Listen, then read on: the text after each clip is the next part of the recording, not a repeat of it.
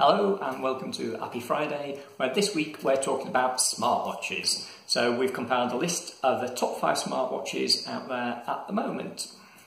So first on our list is the Samsung Galaxy Watch. One of the great things about this watch is it has great battery life, so 4 days as opposed to some only last sort of 24 hours.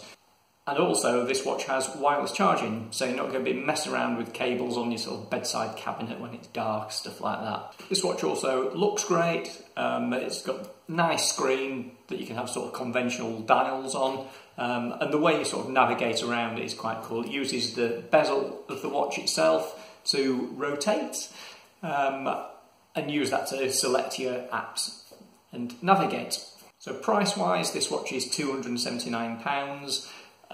I'd recommend this watch if you're an Android user, because as we know, Android things tend to play well with other Android things. So if you've got a Samsung Galaxy phone, it's going to work really well with your watch.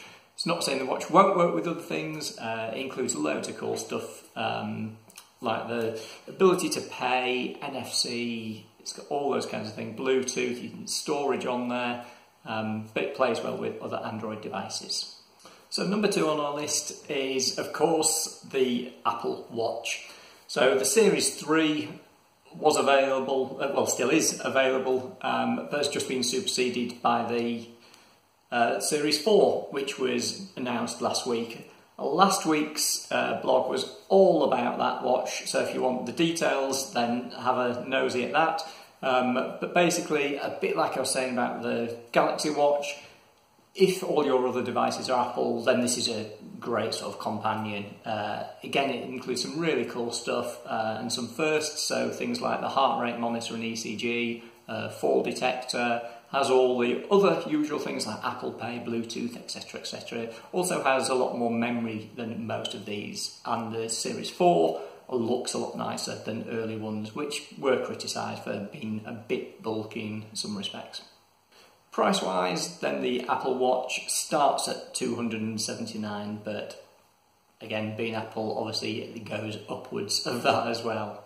So number 3 on our list is the Fitbit Versa. So Fitbit are well known for their sort of health tracking devices, so they'll do things like count how many steps you've done. They've obviously got a lot more advanced than that, and the watch is the sort of culmination of all that. So they have, as well as, yes, it has a very fitness-focused approach, but it also does a lot of the usual smartphone things. And again, this Fitbit Versa also includes the sort of contactless payment, not Apple Pay or the Android Pay, but it's their own, but you can use it on any contactless payment service, so that's pretty cool. If you're out for a run, want to grab a drink or a snack, you don't need to take your wallet, you can just use that.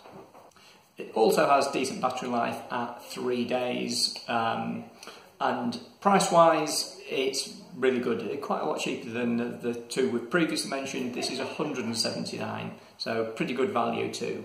Next up is the Huawei Watch 2. It's been criticised for its screen not really being big enough. Works really well with Android stuff, not so much with Apple. Again, it includes things like GPS and all the other things, and as Huawei usually do, it's at a great price. So you can buy this watch for £189. It's a good alternative to the Samsung watch as well.